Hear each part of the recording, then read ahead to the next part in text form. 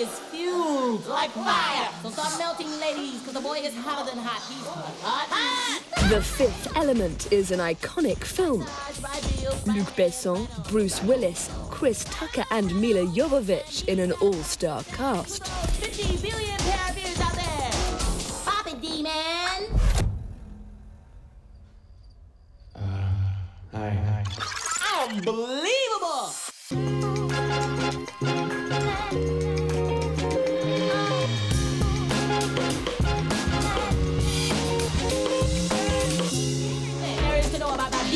And who designed the costumes? None other than Jean-Paul Gaultier. It's 1997, a year when drawings were still done with pen and paper, and also one that proved decisive for the history of fashion. Or at least that's the thesis put forward by Alexandre Samson, curator of the latest exhibition at the Palais Galliera, the fashion museum of the city of Paris. 1997 was a big bang year, a year of changes, of upheaval. In just 12 months, from October 1996, so the ready-to-wear collections in 1997, to October 97, the 98 ready-to-wear collections, there were almost 50 events. And by events, I mean collections, designs, inaugurations, deaths, film releases, new albums that became cultural cornerstones that we still refer to today. Do you have an example? Comme des Garçons presented their collection Body Meets Stretch, Stretch Meets Body, where clothes were stretched out of shape with these huge volumes. And that's still an obsession among young designers. It's almost incredible when you learn that Martin Margiela presented his Stockman collection, which was made on a Stockman tailoring bust and which turned the steps of creation into the final product. For both designers, those were their absolute standout collections, and they were both for the spring-summer 1997 shows. And another example? In terms of strong design, another example I can give you is Tom Ford at Gucci. Tom Ford is an American designer who was snapped up by Gucci in 1994, and he revolutionized the Italian fashion house. And he did that by championing his own unique aesthetic at the end of the 90s, porno-chic. For spring 97, he presented a G-string on both male and female bodies, and even today, that's absolutely shorthand for his aesthetic. But why 1997? Is it because it's just a few years before the millennium? In 1997, there was a lot happening in the wider culture. There was notably a very anxious relationship with the body at the time when Dolly the sheep was cloned successfully. And that led in 1997 to the banning of human cloning here in France. You can see just how much designers are sensitive to this question of bodily modification, this idea of the bionic body. And that's also a big topic of conversation in the late 90s with the birth of artificial intelligence, or at least the start of its democratization.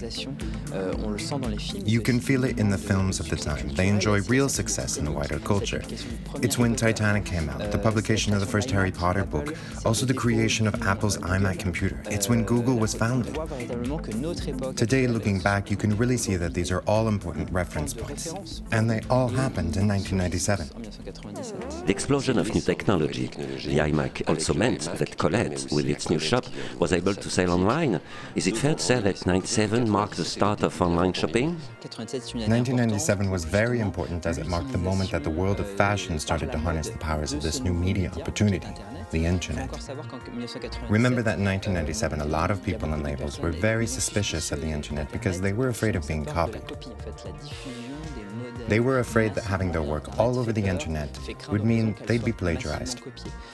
Online shopping became a thing in 1997 and then becomes more developed in the early 2000s. But in France, it started with the labels like La Redoute and Les Trois Suisses. Most of the designers who feature in the exhibition are still alive and still working. So, have they been resting on their laurels for the past 26 years?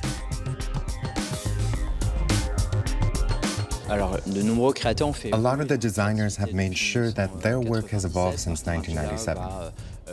Martin Margiela had taken a number of different directions in his Stockman collection, whether that be oversize or more of a pure design direction in the middle of the 2000s. Yohji Yamamoto also explored different paths, but always while keeping this sort of nostalgic vision. he still makes certain references to the past that continue to go down very well during Fashion Week. Do you think that the new generation of designers presenting their work in Paris are finding inspiration from the year 97? I don't think so. I don't think I felt that. If they are, I've not been seeing it. The idea is that 1997 offered up a riot of different reference points, and then it's about how people freely interpret those for themselves in a creative way. Each and every designer today has their own unique vision to develop, and I hope they'll soon experience something as momentous as 1997 was for the 1990s. Designers, including a man who had the privilege of being taught by Jean-Paul Gaultier, Victor Weinsanto. It's not hard to see the legacy of 1997 in his work: passion, tenacity, and audacity.